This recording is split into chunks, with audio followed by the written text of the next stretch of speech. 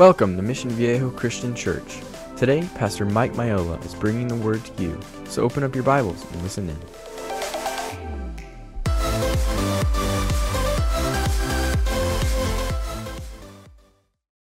I bet you never realized that you were sitting here because of a man named Barbie.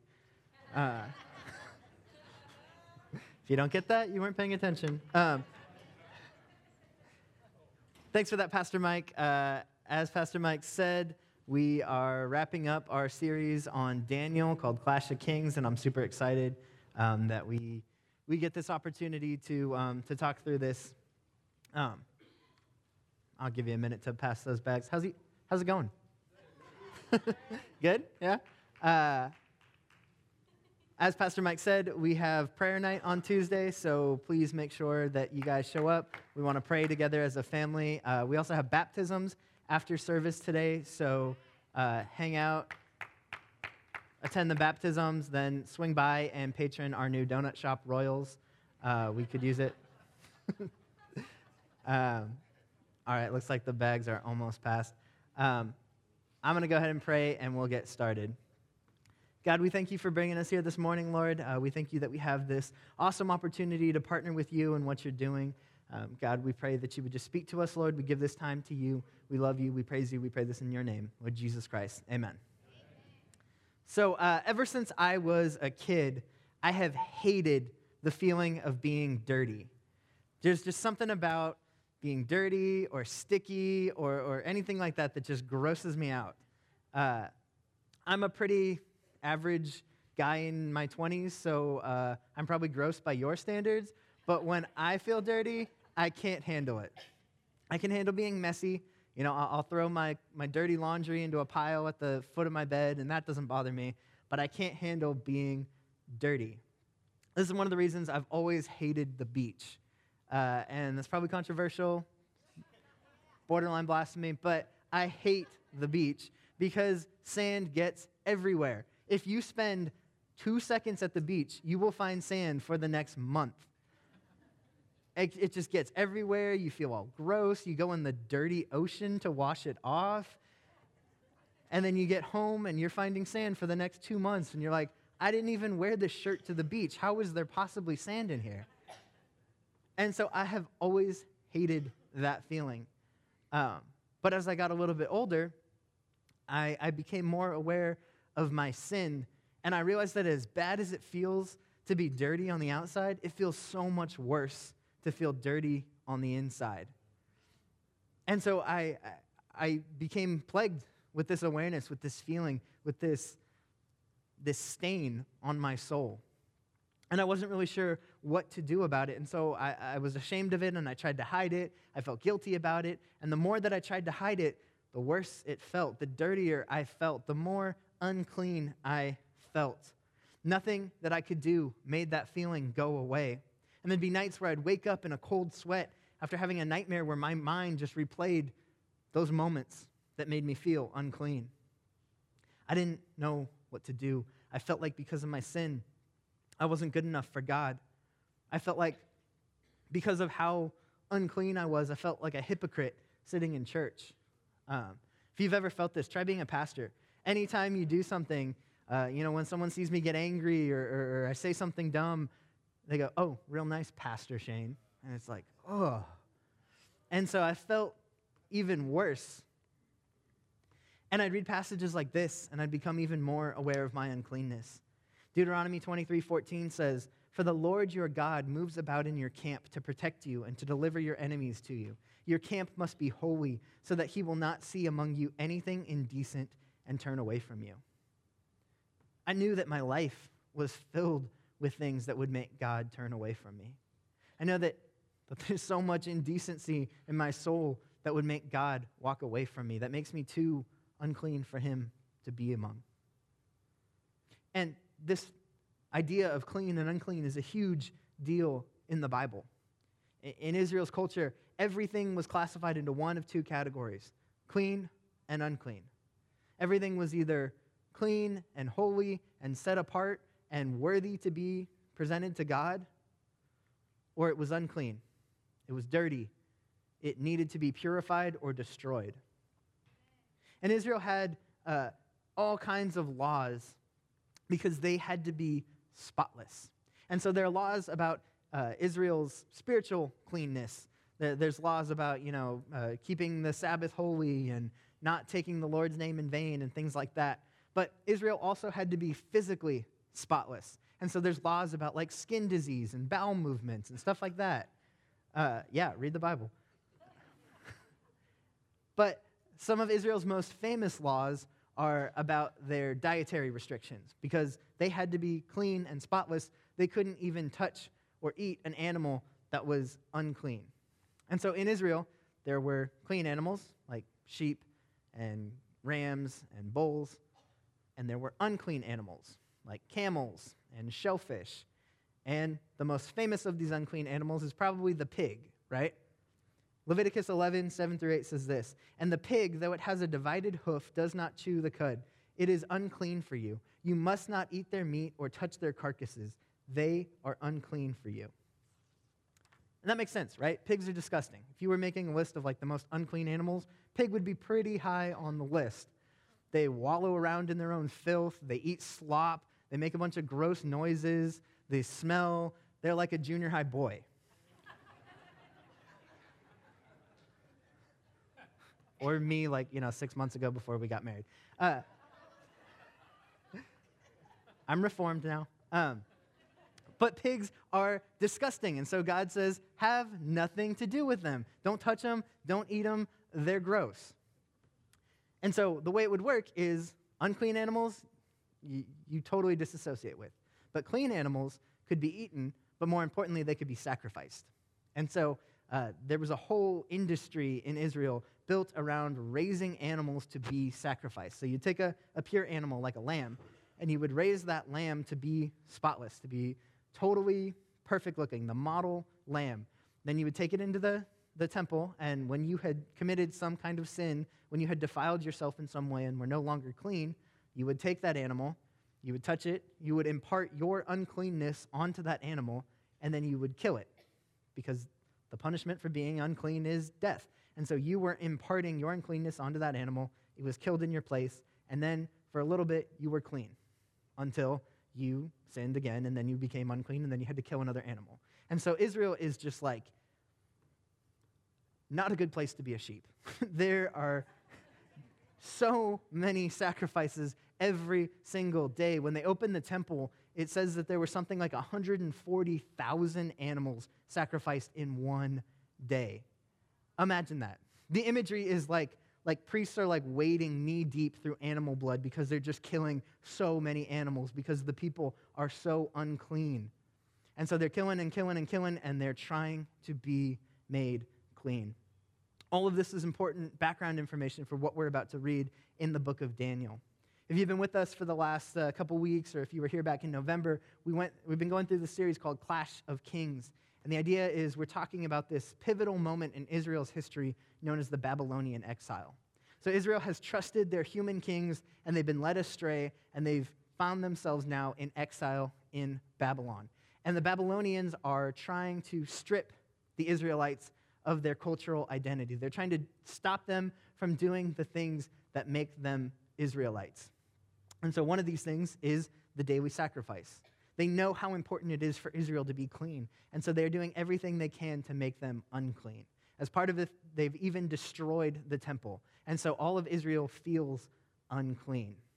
But the prophet Daniel, in reading the words of other prophets, he believes that this period of exile is about to end. And so he's getting excited because he thinks he's about to get to go home, that everything is going to go back to normal. God's going to restore Israel, rebuild the temple, and everything's going to be okay.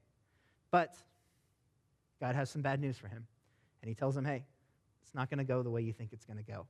And so Daniel chapter 10, these angels appear to Daniel, and they say, hey, we've been sent by God to show you what's about to happen. And chapter 11 is the vision, and chapter 12 is the interpretation of that vision. So check out Daniel 11, 29. Basically, what is going to happen in this vision is that a king in the north wages a war with a king in the south. And the two of them keep going back and forth and back and forth. And every time it looks like one of them is finally going to end this war, the other one makes a comeback. And so the war rages on. And then this happens. At the appointed time, he, talking about the king of the north, will invade the south again. But this time, the outcome will be different from what it was before. Ships of the western coastlands will oppose him, and he will lose heart. Then he will turn back and vent his fury against the Holy Covenant. He will return and show favor to those who forsake the Holy Covenant. His armed forces will rise up to desecrate the temple fortress and will abolish the daily sacrifice. Then they will set up the abomination that causes desolation. With flattery, he will corrupt those who have violated the covenant, but the people who know their God will firmly resist him. Skip down to verse 36. The king will do as he pleases. He will exalt and magnify himself above every god and will say unheard of things against the God of gods. He will be successful until the time of wrath is completed, for what has been determined must take place.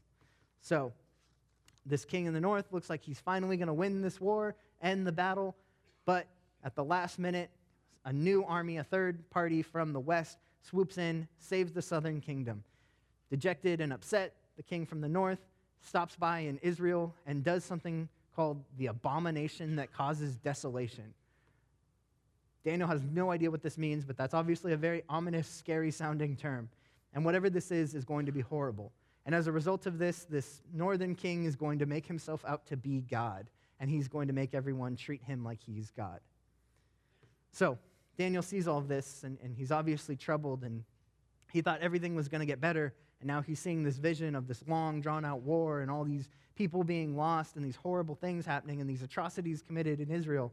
And so, Daniel is speechless, and he looks at the angels, and he says, what is going to happen? Why are you showing me this? Daniel 12, 8 through 13 says this, I heard, but I did not understand. So I asked, my Lord, what will the outcome of all this be? He replied, go your way, Daniel, because the words are rolled up and sealed until the end of the day, until the time of the end. Many will be purified, made spotless, and refined, but the wicked will continue to be wicked. None of the wicked will understand, but those who are wise will understand. From the time that the daily sacrifice is abolished and the abomination that causes desolation is set up, there will be 1,290 days. Blessed is the one who waits for and reaches the end of the 1,335 days. As for you, go your way till the end. You will rest, and then at the end of the days, you will rise to receive your allotted inheritance. So Daniel is haunted by what he sees, and he says, hey, what's that abomination that causes desolation thing you mentioned? What is that about? And basically the angels say, hey, don't worry about it, man. You're not going to be around to see it. You go do your thing. This is for the future. This is so that Israel understands what's coming. And so Daniel does just that. Eventually Daniel passes away, and for a while it looks like this prophecy is not going to happen. Israel gets released from their captivity. They're allowed to return home to Jerusalem. They go, they rebuild the city, they rebuild the temple, they resume their daily sacrifices. Everything is great, but they remain under foreign influence. They still have foreign occupation, but things are pretty good. And then 400 years after Daniel prophesies that this is going to happen, the vision comes true. This king in northern Greece named Antiochus rises to power, and he starts a war with the southern kingdom of Egypt. And these two nations go back and forth, and finally it looks like Antiochus is going to defeat Egypt and take them as part of his empire. But just before he can defeat them, the Romans show up, and they threaten to wage war against Greece if he continues to attack Egypt. And so he's not in a position of strength to be able to do that. He calls off the war, and he loses. But while he's fighting this war in Egypt, this rumor starts spreading in Israel. And they say, hey, I heard that Antiochus guy died in Egypt. That means there's no one watching us. There's no foreign ruler oppressing us. So let's take back our land. So the Israelites make the mistake of staging a coup, and they go and they try to liberate the temple in Jerusalem. Well, Antiochus is pretty upset that he just lost a war, and he's looking for a fight, and he hears that these Israelites are disrespecting him and saying he's dead and trying to take his land. So Antiochus shows up in Jerusalem, and he slaughters a bunch of Israelites, and he marches into the temple, and he decides that he wants to do the thing that will hurt them the most. And he commits the abomination that causes desolation. He sets up an altar to Zeus in the temple, and he brings in a pig, and he puts a pig on the holy altar of God and sacrifices it to Zeus. Why would he do that? The point was, he wanted to hurt them in a way that couldn't be undone. He wanted to stain them.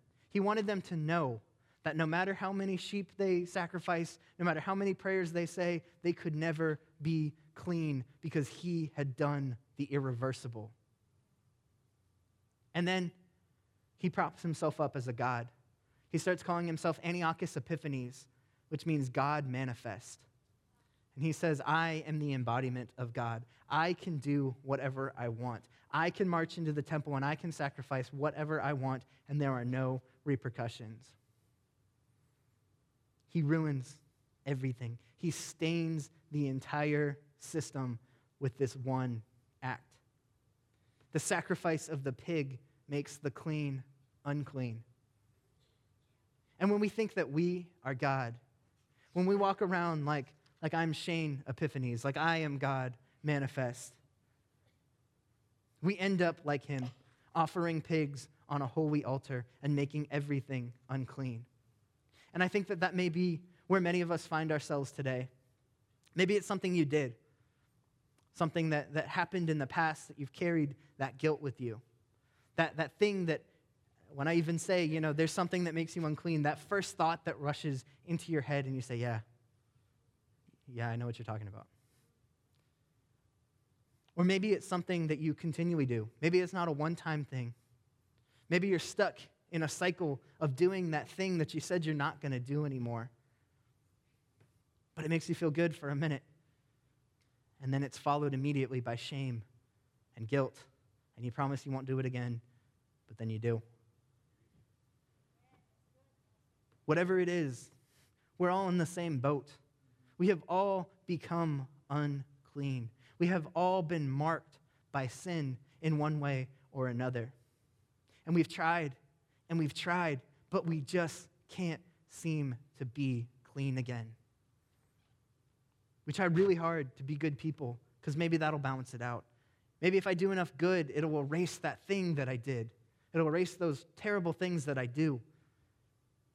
But what we quickly learn is there's not enough good to ever make the bad go away. And this is how it was for Israel. They spent thousands of years sacrificing sheep and rams and bulls, and no matter how many animals they killed, no matter how much blood they shed, it was never enough because there was always a remnant of sin. They never got fully clean. It's kind of like, I guess I'll be real. I have student debt, and I have the option to pay off the interest or make larger payments that actually go towards paying off the debt. The way this sacrificial system works is like making interest-only payments. You are not even making a dent in the debt. You're only temporarily holding off from the collections officer showing up at your front door. And that's what Israel was doing. They weren't doing anything to erase their debt. They were just delaying God coming and bringing judgment upon them for another day. But no matter how many animals they sacrificed, it would never be enough because even the animals were sinful. Even the animals were a product of a broken world that is tainted by sin. The only way to truly become clean was for something pure, something holy, something 100% free from sin to be sacrificed. But nothing like that existed. Everything in creation was tainted with sin. And then God does something crazy. God, as the only being outside of this, as the only being who wasn't part of creation, as the only being untouched by this sin, he comes to earth in the form of a man, Jesus. And it's so crazy because that God who we were describing earlier, who's so holy and so perfect that everything around him has to be perfect, otherwise he'll turn away. He's now entering into this dirty, unclean world. He's walking through mud and through dirt. This time period, the roads were disgusting. They were just dirt roads where all the animals and people walked down. And so it was just gross. And yet the God of the universe, who is so clean, was walking down those streets. And not just that, but he stops and he's having dinner with prostitutes and tax collectors. Somehow, in the midst of all the unclean, he is so pure and holy that he stays clean. And he lives this perfect life, and he upholds this law that we were describing. That law was impossible. That law was meant to show you how unclean you are. It was meant to expose your sin, but because there was no sin in him to expose, he remained clean. And he becomes the perfect sacrificial Lamb of God. He becomes the only being ever fit to take away the sin of the world. And he chooses to lay down his life. And so Jesus is stripped naked and beaten and nailed to the cross. And that God, who was so clean and pure and holy, now finds himself naked, covered in blood and sweat and tears and the spit of his enemies. The clean becomes unclean to make the unclean clean. Jesus sacrifices that pure life in order to save us. And it's incredible. And because he is God, he doesn't stay dead. He rises from the grave, proving that he is God.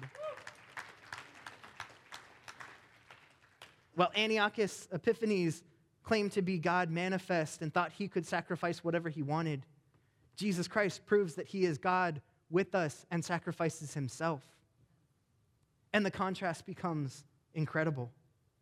And it's not just that, but Jesus' sacrifice is so powerful and so eternity altering that it changes everything. Nothing is the same. It makes the entire sacrifice system irrelevant. If you pay off the whole debt, you don't have to keep making interest payments. That's what this is like. It's a one-time act that changes everything. Hebrews 9:25 says this, "And nor did he, Jesus, enter heaven to offer himself again and again the way the high priest enters the most holy place every year with blood that is not his own. Otherwise, Christ would have had to suffer many times since the creation of the world. But he's appeared once for all at the culmination of the ages to do away with sin by the sacrifice of himself. Just as people are destined to die once and after that to face judgment, so Christ was sacrificed once to take away the sins of many. And he will appear a second time, not to bear sin, but to bring salvation to those who are waiting for him." Jesus died to make us clean, and it is a one-time act because his sacrifice is that powerful. It changes everything. And we see this reflected in his people in Israel. They were forbidden from having interactions with dirty Gentiles. They were supposed to keep themselves separate from the rest of the world to try to stay clean. And so there's this moment after Jesus' resurrection and ascension back into heaven where a Gentile man is looking for one of Jesus' disciples, Peter. And God gives him this vision to illustrate how everything is different now because of this sacrifice. Acts 10:9 says this, "About noon the following day, as they were on their journey and approaching the city, Peter went up to the roof to pray. He became hungry and wanted something to eat. And while the meal was being prepared, he fell into a trance. He saw heaven opened and something like a large sheet being let down to earth by its four corners. It contained all kinds of four-footed animals, as well as reptiles and birds. Then a voice told him, 'Get up, Peter, kill and eat.' 'Surely not, Lord,' Peter replied. 'I have never eaten anything impure or unclean.' The voice spoke to him a second time, 'Do not call anything impure that God has made clean.' This happened 3 times, and immediately the sheet was taken back to heaven." God has taken the unclean and made us clean. His sacrifice is so powerful that it changes everything. And so God, in this moment, gets mad. He's not about to just stand there and let Peter insult his work and let Peter doubt the power of his gospel. God looks at him and he says, do not dare call anything impure that God has made clean. Don't question me like that. I have made the impossible possible. I have loved these people so much that I have died to change their very nature. Don't go back. That's amazing. And this is the same cleanness that is being offered to us today. In this same way, we have a God who loves us so much that he became unclean for our sake, that he sacrificed his perfect life to pay our debt. And now, in those moments where we feel the guilt and the shame from the past, in those moments when we run into people who knew the old us and want to say, hey, you're not different, I remember who you are. We have a God that gets angry on our behalf and says, do not call anything impure that I have made clean. I don't think we always understand this. I think we get that Jesus wipes our slate clean, but we don't understand what that really means. Let me show you. Rachel, could you come up here?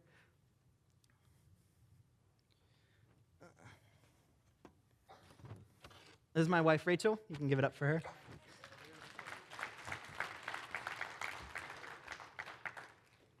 All right, so let's pretend this is my heart, my soul. It's blank.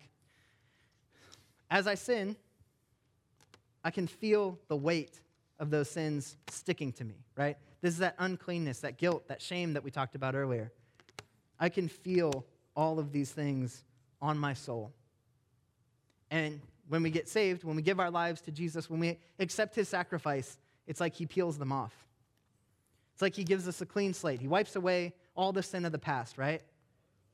And this is a great feeling. I feel amazing. I feel so much lighter. It's all good. But after about 30 seconds, what happens? I sin again, right? And all of a sudden, it all comes back, and now I feel the weight, and now I feel guilty, and now I feel like, oh, maybe I'm just a hypocrite. I'm just abusing his grace. I don't really appreciate what he did for me. I'm such a bad person. Jesus, please forgive me. And then he peels them off. And then I feel great again, and it's like, oh my gosh, this is so amazing. Jesus loves me. And then 30 seconds later, I sin again, and he puts them back on. Okay. And we get stuck in this cycle of trying to figure out how to get these magnets on and off and on and off. We keep putting them back on. We pray that Jesus takes them away. We put them back on. We think maybe if I go to church, that'll take one away. We put them back on. We think maybe if I sing enough worship songs, if I read my Bible enough, if I do this. And so there are moments where, as a church, we come together and we're aware of how many magnets are on our whiteboard at that moment. And we feel like hypocrites, or we feel like we can't worship that day, or we feel like we have to withdraw from the community, or I'm not good enough to get baptized, or I'm not clean enough to do these things because I know how many magnets are on my whiteboard. That's not how it's supposed to be. In the moment that we get saved, Jesus doesn't just wipe away the slate. He gives us a new nature. He changes us. He makes us new creations and gives us a new heart and a new nature. And so now, go ahead. As I sin, keep going. Keep going. Put them on. Thank you.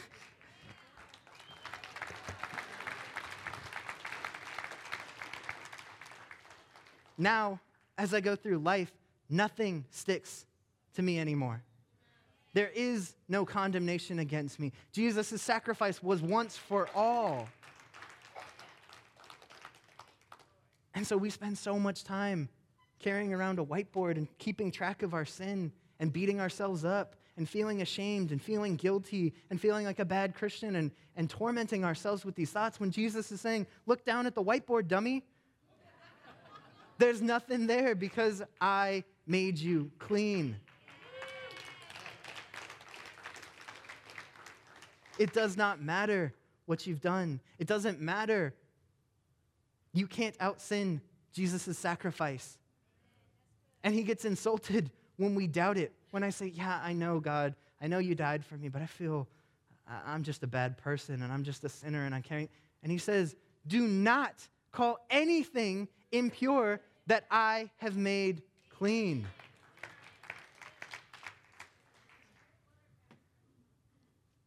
Jesus has changed our very nature.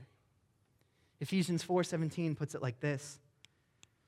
So I tell you this and insist on it in the Lord, that you must no longer live as the Gentiles do in the futility of their thinking. They're darkened in their understanding and separated from the life of God because of the ignorance that is in them due to the hardening of their hearts. Having lost all sensitivity, they've given themselves over to sensuality so as to indulge in every kind of impurity, and they are full of greed. That, however, is not the way of life you learned when you heard about Christ and were taught in him in accordance to the truth that is in Jesus. You were taught with regard to your former way of life to put off your old self, which is being corrupted by its deceitful desires, to be made new in the attitude of your minds, and to put on the new self, created to be like God in true righteousness and holiness. This is Paul saying, you have a new nature. You're not that old person anymore. Stop going back to that old stuff. Not because it'll stick onto you, not because it'll make you a bad Christian or unsaved or unclean again, but because it's distracting you from living the new life you're supposed to live. We have been made clean. We need to stop offering pigs on the altars of our hearts. God has purified our temples and made us a dwelling place of his Spirit. We need to stop wallowing in our filth and move in this new direction. Some of you may have been surprised when you became Christians that going to church was still boring, that reading the Bible was still hard, that prayer still felt like you were talking to the ceiling sometimes, that getting in a room full of 500 strangers and singing a song you've never heard is still weird. Some of you may have been surprised by that. That, why don't we, as soon as we get saved, it's just, oh yeah, I'm so excited. Let's read the whole book of Psalms, brother. Why didn't we all turn into Ned Flanders as soon as we got saved? Well, we've spent a lifetime learning how to desire this lifestyle. It doesn't instantly happen where we desire this one. I'm reading this book for school right now that talks about Christian education and kind of how we're approaching it all the wrong way. And one of the things that it points out is that we are primarily desiring creatures. That regardless of our thoughts and our beliefs, it's our desires that really control our actions most of the time. And that we develop this worldview, we develop a picture of what life should be, and then all of our actions, conscious or subconscious, are geared towards accomplishing that life.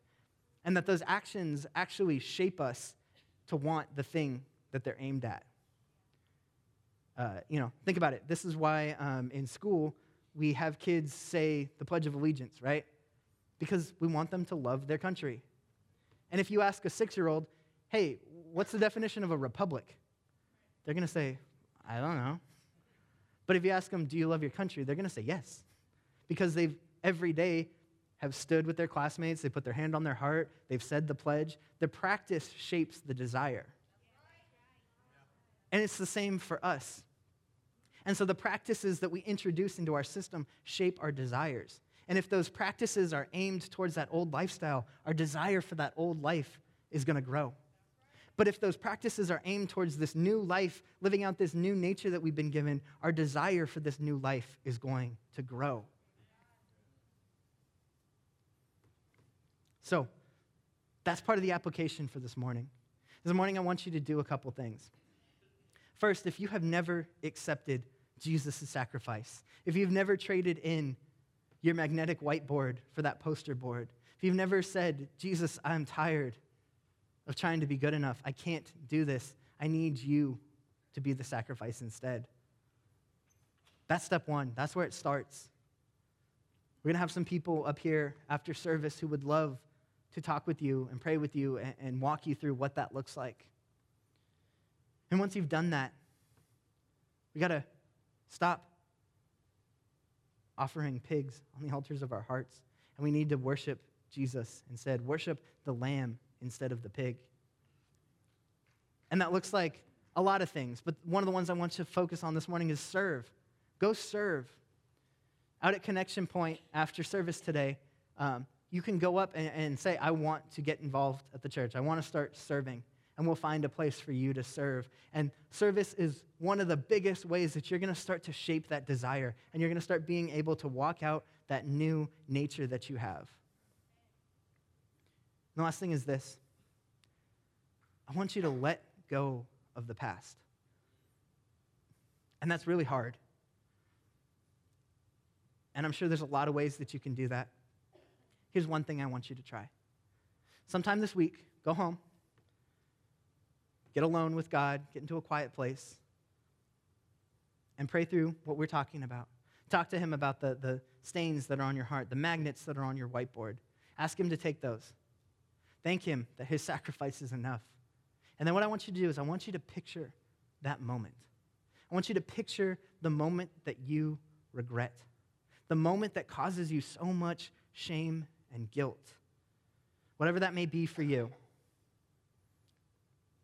Alcoholism, addiction, abuse, neglect, self-loathing, whatever it is for you, whatever the thing that you carry with you, picture the moment of that happening. And then I want you to picture Jesus walking into the room. And I want to picture him taking the sin of that moment, taking the hurt and the pain and the guilt and the shame and the weight of that moment and nailing it to the cross. And then I want you to picture him looking you right in the eyes and saying, do not call anything impure that I have made clean. And give that moment to Jesus. And don't take it back. The temptation is to give it to him for a little bit, and then later when we're laying in bed at night and our thoughts are racing and we're reminded of how bad we are, we want to take it back from him. Let him have it. Jesus became a human walking in the mud and the mire, being stripped naked, being beaten, being killed, being sacrificed so that we could be made clean again. We have to accept that. We have to live in this new life, walk away from the old life we were living and turn to him instead. And we have to give that up to him. You have been made clean. It doesn't matter what you've done. It doesn't matter what people say about you or have said about you. It doesn't matter because you have a God who is looking at you and saying, do not call anything impure that I have made clean. Let's pray. God, we thank you. We thank you that you are a God who was so holy and so pure, that your sacrifice changed everything. We thank you that you loved us despite our uncleanness, despite our rebellion and our sin. God, we thank you that you have given us a new nature that can never again be made unclean. God, I pray that you would remind us of that daily. God, I pray in the moments where the guilt and the shame creep up, in the moments where we want to take it back and we want to dwell on the past, that you would look at us, press it on our hearts, and remind us, God, that you have made us clean. Lord, I pray that you'd give us opportunity to worship you and to serve you as a result of this. We love you. We praise you. We pray this in your name, Lord Jesus Christ. Amen.